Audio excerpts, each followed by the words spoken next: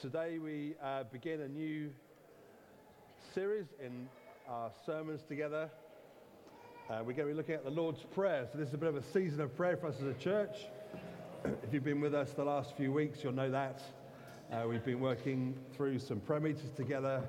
And as we work up to the launch of Fish Ponds in the next few weeks, we're going to remember that God works miraculously and somewhat mysteriously through the medium of prayer. And that we need to both personally and corporately take prayer very seriously. I'm guessing it's one of the things that as believers we find most challenging, and yet it's also most defining of what it means to be a believer. So I'm going to read a few verses from Matthew chapter 6. These will be familiar to you, I'm sure. There's two places in the New Testament where we read about the Lord's Prayer, or the prayer that Jesus taught his disciples.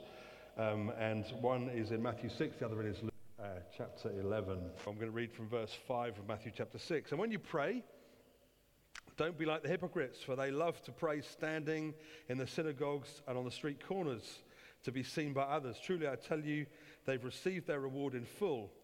But when you pray, go into your room, close your door, and pray to your Father who is unseen. Then your Father who sees what is done in secret will reward you. When you pray, don't keep babbling like the pagans, for they think they will be heard because of their many words. Don't be like them, for your Father knows what you need before you ask him. This then is how you should pray. Our Father in heaven, hallowed be your name. Your kingdom come, your will be done on earth as it is in heaven. Give us today our daily bread, and forgive us our debts as we also forgive our debtors. And lead us not into temptation, but deliver us from the evil one. For if you forgive others when they sin against you, your heavenly Father will also forgive you. But if you do not forgive others their sins, your Father will not forgive your sins. I think it's a familiar passage for many of us. Even if it's at school you heard these words, you probably have heard them. I was in medical centre last Monday morning early. You wonder what pastors do early on a Monday morning. Well, I was having a blood test. It was pretty early, and the nurse was very kind. And she straps my arm up, and I did a few manly fist pumps. You're supposed to get your veins up, aren't you? And so I had a go at that, and it didn't really work. And she looked at me and she said, "Have you drunk much water this morning?" And I said, "No, it's early. I haven't drunk much of anything yet this morning." And she couldn't find a vein. And she knew immediately what was missing. And it was something very fundamental and simple to fix. It was just that I hadn't drunk water. And so that whatever that meant, I'm getting lost at this point. I'm looking at a sea of doctors, so I'm not going to go any further right now. She couldn't find a vein, and she said it was because I hadn't drunk much water, and I believed her. She couldn't find life. I wonder tomorrow morning when you're sitting at your desk or you're wherever it is that you are, and another file drops on it, or a phone call you have to make, or some decision you have to make, and you think, where's the life? Where's the life that I need to do this thing? And whether what's missing for you is not just some water, which would be easily solved, but just as simple and vital, just as much as we're supposed to drink these 2 liters of water, whatever it is a day that we're supposed to drink, we need to pray. God has given us so much in Christ by his Holy Spirit. He is longing and loving to include us in his plans to change the cosmos, to bring about the rule and reign of Jesus in the earth. He loves to do that. He wants to include us in it, and he's given us everything we need, the Bible tells us, for life and godliness. He's given us his own Holy Spirit. He said, without measure, I'll pour my Spirit into you. There's nothing stopping you receiving this power. He's given us his very word. Everything that he has given us is good for us. It's healthy. It means that we can be strong and know the victory that Jesus gives. And one of the main ways he's given to receive this power is through prayer. And so tomorrow morning, or whenever it is you're next thinking, where's the life that I need? What might be missing for you is just, have you prayed today? Have you done the simplest, most defining thing that you can do as a believer? Have you come to him and have you prayed? Because we don't like telling each other what to do we? We don't really like that. And our kind of churches, we don't really do that. We kind of put principles out there. I'm really talking about myself. And we hope that people will kind of get it. But brothers and sisters, we need to pray. We need to pray believing that prayer, that method, that action of coming to God humbly and coming to God with real faith and petition will affect change in our lives, in the lives of those around us, and in this great city that God has called us to reach. If we're going to help Bristol believe, we just won't be able to do it unless we take prayer seriously. It won't happen. We can have great programs, and we do, and people work hard week in, week out to make sure things work together, to make sure all these 3 services, somehow are they going to work together, and is the preacher going to get to the right place at the right time? Maybe. But listen, all of those things, good as they are not the fuel that makes this thing run. It's the power and presence of God which comes around when we pray. That's why it works. It is a mystery. Why can't it be some other way? I have no idea, except this is what Jesus did. And what did Jesus say? He said, follow me. Didn't say, give me your heart. Lots of things he didn't say. He said, follow me. And then he prayed all the time. We'll look at that in a moment. So, God has called us. Jesus has instructed and led us to pray. I often wonder this. The disciples asked Jesus, how should we pray? They saw something in him in terms of his own prayer life that was fundamental and foundational. They saw something that directed and shaped his life, and that was prayer. They recognized it and they asked him about it. I sometimes think if Jesus was in the room, physically here, and I had a moment with him, I might ask, I'm not sure. I think I would ask him, how did you do the one where you spat in the mud and you put the stuff, how did you do that? What was that? How did you do the one, when you cast out the demon? And, how did you, I think I would be asking those questions. And yet, it's not recorded that the disciples really asked that, but they did ask, how do you pray? And clearly, I think, because all Scripture is there for us to learn from, it's not just random, well, surely there were more pressing or interesting questions you could have asked.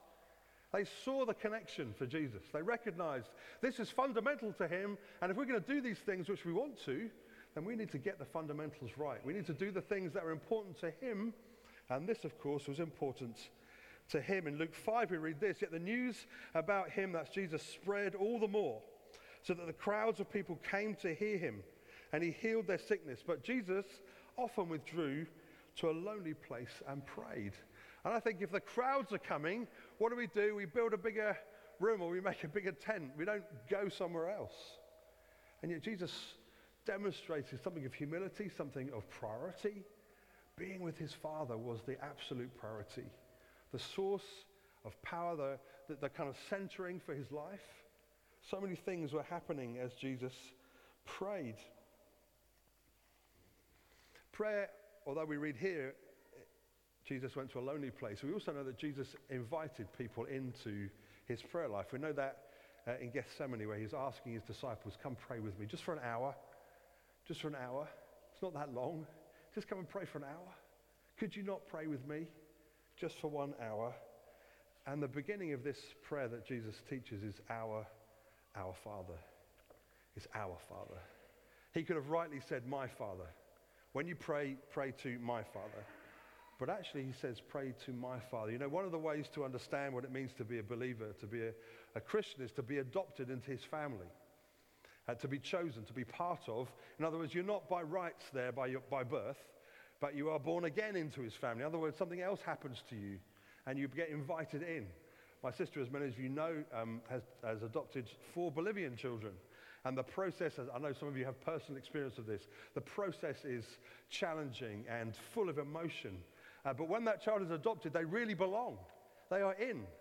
And they now have a mum and a dad who really are their mum and dad. And you have all the rights of inheritance and eventually when they get it sorted out, passports and everything, it all works. Why? Because you've been adopted into that family. And the other thing that happens when you're adopted in is you have others and brothers and sisters who have also been adopted in. When you pray, say, our Father. This is a community activity, something we do together. So when we gather to pray, it's not just I get the stuff done with my God that I need to get done with him. It's that together we find the will of God.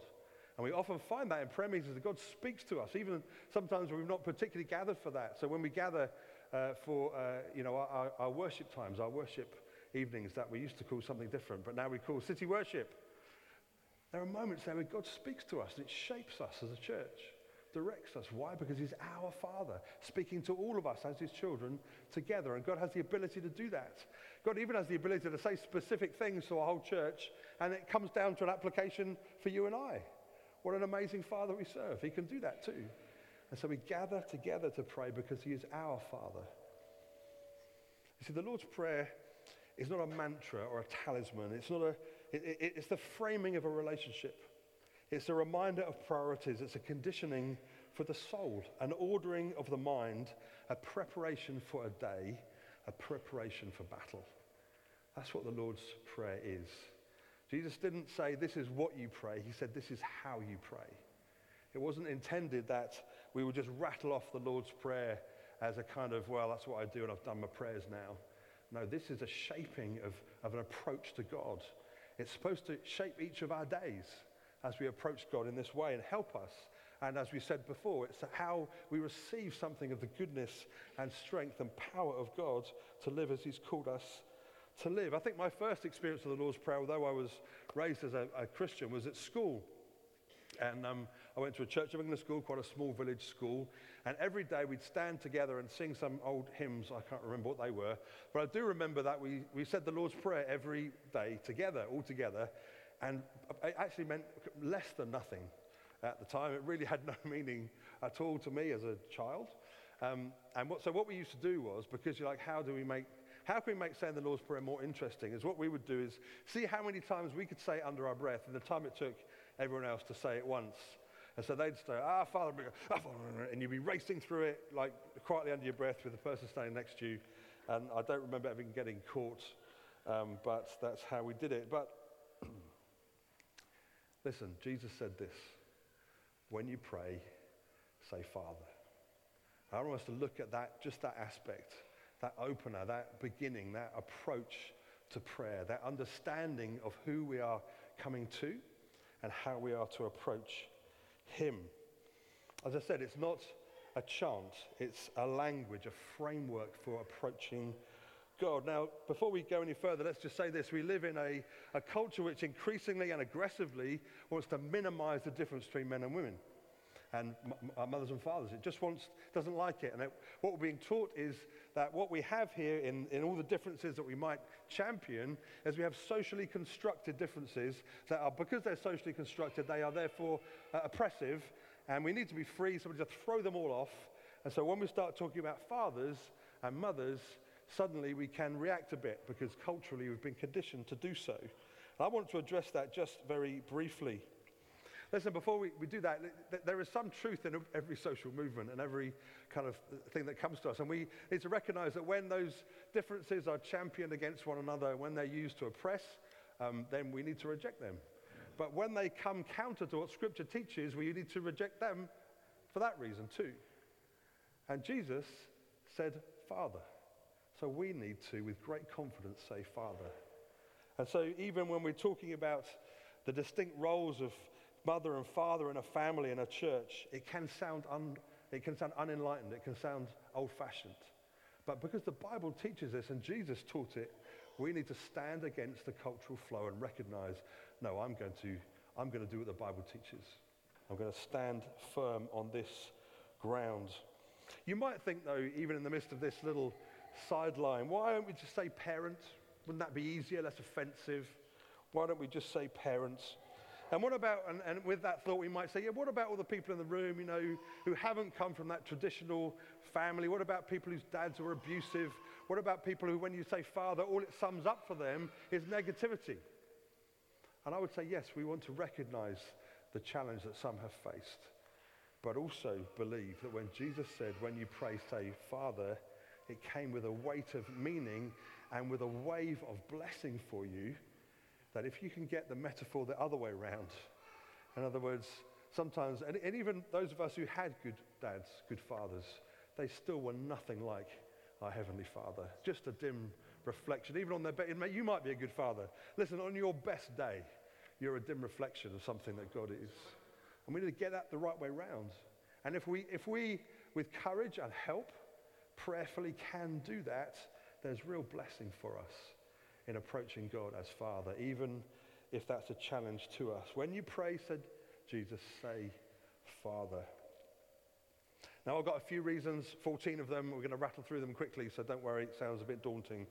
Why would Jesus ask us to do this? Why would he say, Father? What does a father do? What's unique? And what's unique about our Heavenly Father? What is he doing? What's it about him that we would want to say, Father? The first thing a father does is a father gives life. Now that's kind of physiologically true, we know that, but it's also true of our Heavenly Father. The life that our Heavenly Father gives is life that just begets life as it goes. You think of creation, everything kind of produces after itself. The kind of life that he brings life to this planet, but actually brings a kind of life to the whole cosmos as he sustains all of its power and immense size and scope. That is our Father. He gives life. So when you pray, say, Father is a Father who gives life. That helps us already when I'm praying, doesn't it? Especially if your prayer times go like mine. You know, your beginnings, sometimes it's like, whoa, how's this going to go? I'm not feeling like this. I'm coming to a Father who gives life, breathes life into, who sparks life and sustains it throughout the whole cosmos. I was reading a little publication called Love Science, and many of us would have read this kind of thing, what the kind of scope and power of our Father is. Just reading it this week, let me read you this about the scope and size of what God has made. Our closest star is, apart from the sun, is Alpha Centauri. I know you all knew that anyway. It's 25.5 trillion miles away. That's far. It's far. And this website was kind of postulating how long would it take to get to some of these places if we were to go there, if you were to kind of go there. And they reckon that the fastest thing that we've created is NASA's Juno spacecraft. I'm assuming that's still the case. Some of you rocket scientists will tell me that it is or isn't. And that this rocket can travel at 87,000 miles an hour, which is faster even than James drives, usually, mostly, I think. At that speed, it would take 33,500 years. And I think that sounds very short to me. It still feels like a long way. We're never going to get there. He also made the stars. And he sustains it. The Father gives life. When you pray, say, Father. This is who we're coming to. There's some reverent awe about the Father who gives life, isn't there? Some amazement in the power and breadth of who he is. Second thing about a father initiates. He speaks. Now, I don't know how you think you came to be a Christian if you are one today. Maybe you think you woke up one day and thought you had a great idea. I'll go to church. I'll go to an Alpha course. Maybe that's what you thought was happening. The Bible teaches something different, actually. The Bible says that might have been your thought process, but actually you had no power to even think that or to be interested or to approach God at all. Because in Ephesians 2 it says, as for you, you were dead. There's not much. You're not offering much, are you, if you're dead? In fact, nothing at all, I think. But God, who is rich in mercy, made you alive. God initiates. So when we pray, we say, Father. We're coming to a God who initiates life. He starts, he begins, he breathes life, and he initiates a process that gives us confidence. Some of us are a bit more timid, maybe. Sometimes we're not great planners. We come to a God who initiates, a God who speaks. It's important that we get that clear. We come to a God who leads. God leads us. Father leads. And we see that particularly in the Old Testament, don't we? We see that, remember we were, a couple of years ago, we were looking through kind of Israel's journey out of Egypt and towards Canaan, and how before them in the day was a pillar of cloud, and at night a pillar of fire, and how God led them. God leads us. This is who he is. This is a Father leads. So our Father leads us. So when you come to pray and you say, Father, the expectation is that God will lead me even as I pray. And that often happens. Sometimes I come with a list of things. I think these are things I need to pray about, and my prayers go off in a different direction. Often that happens. I find myself praying for something I'd never intended to pray for. Why? Fathers lead. Our Father leads. And when you pray, say, Father. A father disciplines. A good father does that. Hands up if you're a father. Hands up if you've had a father. Hands up if you know something of a discipline of a father. As I got older, even older, I go back and have gone back to my own father and said, thank you for disciplining me. Do you know what? As the Bible says, no discipline is pleasant at the time, but it reaps righteousness. And as earthly fathers, some of you I know because you're just new fathers, and it's kind of all, wow, what's happening right now? it's a bit of a surprise when very quickly you realize, wow, discipline is a big part of this is discipline. Because why? Because you see things that your children can't see. And you know where the paths lead that they start down. And so you want to direct and shape their futures. And you're protecting them as you discipline them. And a good discipline does that. And the Bible tells us that the Bible says that endure hardship as discipline. It says that in Hebrews. Endure hardship as discipline. He's treating you like sons and daughters. It says, in fact, difficulty in life often is not a sign that God has left me. It's proof positive that he's involved passionately and intimately in your life right now. Because that's what fathers do. And of course it's not pleasant. Discipline is not pleasant. It's shaping. It makes me do things I don't think I want to do. But actually it reaps righteousness in you and goodness and health and happiness and security. It reaps all those things. Why? Because a father disciplines. He does, and he shapes us. When you pray, say, Father. Coming to one who cares enough to tell you when things aren't going right. We need to receive that from him as Father. Fathers protect. Jesus, looking at Jerusalem, said this, how I long to gather you. And that's kind of a female attribute, I guess, in many ways, but also a fatherly one. Who's got chickens? Wow, more here than Dad in Bradstoke.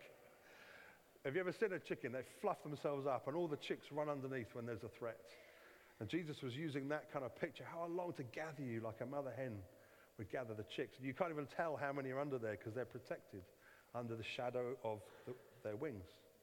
And we see something of that, don't we, in Jesus' love for those people, for his people, the Jews. But we also see that as a father. He protects us. He does that. He leads and protects. Fathers protect. When you pray, say, Father, you're coming to one who is inclined to protect you. And he protects you too from the answers to those prayers. I'm so grateful that God's not just said yes to all my prayers over the years. And as I was just preaching this up the road, I was thinking about some relationships I had way before I was married, thinking, Lord, thank you. You said no. Thank you so much. I'm so grateful that you said no. I was desperate that this was the right thing. You knew better. Because fathers protect. When you pray, say, Father. Fathers challenge, don't they? Fathers bring a challenge.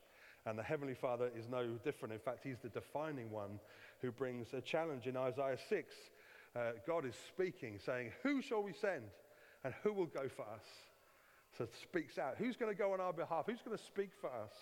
And God does that to us, even as we come to pray. Shapes our destiny, shapes our thinking about the future as we pray. And we should expect that of a father. You know, I was chatting to the guys this week and they said, share something of your own story. And I thought, no one's interested, but anyway, we'll give it a go. So I remember I grew up in a family which was, my dad was a very successful businessman. And the plan was I would follow him into the family business. And that's what I was intending to do. That's what the plan was. That's what the hope was, I think, certainly. And then as kind of a teenager, God spoke and God led and God challenged. And so I sat down with our pastor and I sat down with my dad and my mum and we said, now, is this really God? Is God bringing this challenge to this young guy? And we decided, yes, it was. And so I didn't follow. Now, who knows, I might not have been any good at it, but that was what I was going to do. But actually, God led me into the challenge that he laid before me to do this, to lead in his church, to preach the gospel of Jesus. And I followed him. And I still try and do that today because fathers challenge us. When you pray, say, Father, coming to one who challenges. God, the Father, provides all good things we hear come from God above. And we're often praying as a church together. We're praying, Lord, provide finance, provide people, provide leaders, provide buildings. Where's our confidence when we come to pray? Is it just a hope, well, maybe God will dish something out? Maybe he's got some left over. No, it says the Bible, it says he owns the cattle on 1,000 hills. He says everything in the earth belongs to him. So when we come to him, we come with confidence to a Father who's inclined to provide. We know that as the Israelites walked through the desert and where's the food coming from? Manna came down from heaven and the quail, the meat came and water came from the rock and God provided. Why? Because he's a Father and fathers provide. And this is the defining Father. So when we can come with confidence to a Father who will provide. And that's true for us personally. Maybe there's one or two who need provision right now. Maybe it's a job, maybe it's finance, maybe it's a home. We'd love to pray with you at the end of our meeting, just that God will provide. Why? Where's our confidence? He's a provider. He's a Father who will provide. Fathers, send. Fathers, send. We are ambassadors for Christ. We are ambassadors from the Father. He has sent us out into the world to speak the truth about Jesus to all around us, to demonstrate a life which is devoted to God, to demonstrate the gospel through how we speak and how we live and how we love each other. And he is a God who sends. He is a Father who sends us out. When you pray, say, Father. Father's plan. It's a Father who plans. And when we ask God for direction, we're coming to a God who is a God who plans. And we know that from passages like the famous passage in Jeremiah 29 where it says, I know the plans I have for you to prosper you and not to harm you, to give you a hope and a future. Now that is an instruction, a promise to a whole nation, but it applies to his church and his people. The Bible also says that he lights our way and guides our step. It says before a word is on your lips, he knows it completely. It says all the days mapped out for you, he knows them. He knows them. He's a God who plans. Fathers plan. If you're a hopeless planner, like me, you're very grateful that we have a Father who plans. He does. And sometimes I think, in our modern age, we are kind of more planners by nature these days, and we feel like a well-organized thing is important. And then I read the Bible, and I realize that God is shaping and planning the lives of people who had no 5-year plan. They had no idea what they were doing tomorrow. They didn't know where they were going. But God shaped them. And I know, reflecting on my life and the lives of people I know dearly who followed Jesus for years, God shapes and directs. Why? Because he's a God who plans. He's a God who knows the future and is able to call it into your experience. When you pray, say, Father. Father's plan. Father's rescue. Those rebellious Israelites constantly disobeying God and finding they're reaping the bitter rewards of their rebellion. The enemies would come in, they would lose their connection to God, they would find themselves under attack. And again and again and again, Jesus or God the Father would raise up someone to lead them back, because fathers rescue. And this Father rescues. When you pray, say, Father. Fathers believe. I think one aspect of earthly fathers that is so important, particularly believing fathers, is this. Fathers believe more about their children than children believe about themselves. And in believing more about you than you believe about yourself, you call it into the present. How do you do that? You do that through encouragement. You do that through opportunity, in all kinds of ways. God is full of belief. And now that sounds strange, because don't we believe in God? Yes, we do. But we know this about love, don't we? God is love. Love always hopes, always believes. And God believes in us. He believes in his church. He believes in us as individuals and corporately together. Fathers believe. When you come into God, you're not coming to one who I'm trying to persuade, to help somehow. If only I could twist his arm enough. No, he believes in you. Believes in his power in you to effect change. Think about Jesus going down to the docks, the fishing yard, and calls those disciples, a few teenagers. He says, come and follow me. And effectively he's saying, come, let's change the world forever. It's a bunch of teenagers. And he believes in the power of God in them. And he's right. Absolutely right. Even though they're a ragtag bunch of unhopeful unlikelies, he changed the world. He believes in you. He believes in his power in you. He knows what he can do. You guys, you're amazing. You're an incredible bunch of people. I read somewhere this week, it was a C.S. Lewis quote, you will never meet an ordinary person. You just never will. Never. You're not ordinary. And listen, that would be true even if you weren't believers. But my goodness, you have the power of God at work in you. You are extraordinary. Just like those disciples were. You could do incredible things. Father believes that about you. When you pray, say, Father. Fathers encourage. They give courage to. They add courage to the person. So often it's a lack of courage that stops us doing things, isn't it? We get to a point where fear, I'm just, I'm not sure I could really go for that job. I'm not, crumbs, I lack what? I lack courage. Father's encourage, and the Father encourages. He adds courage too, and he does it by his Spirit and his presence through his word. He does it through the body of Christ too. You guys encourage each other. There is a rich soil in church life which makes things work, and part of that makeup of that soil is encouragement. And if you're willing to feed into that, you will find those around you doing incredible things, because you're adding into them something that is robbed away by the spirit of this age, which is courage to believe him. Fathers, encourage. When you pray, say Father. And finally, and most importantly, fathers, forgive. Fathers, forgive. And if you're a father, you know that's a big deal. And the best forgiveness comes from those who've been forgiven the most. Jesus even said that, isn't it?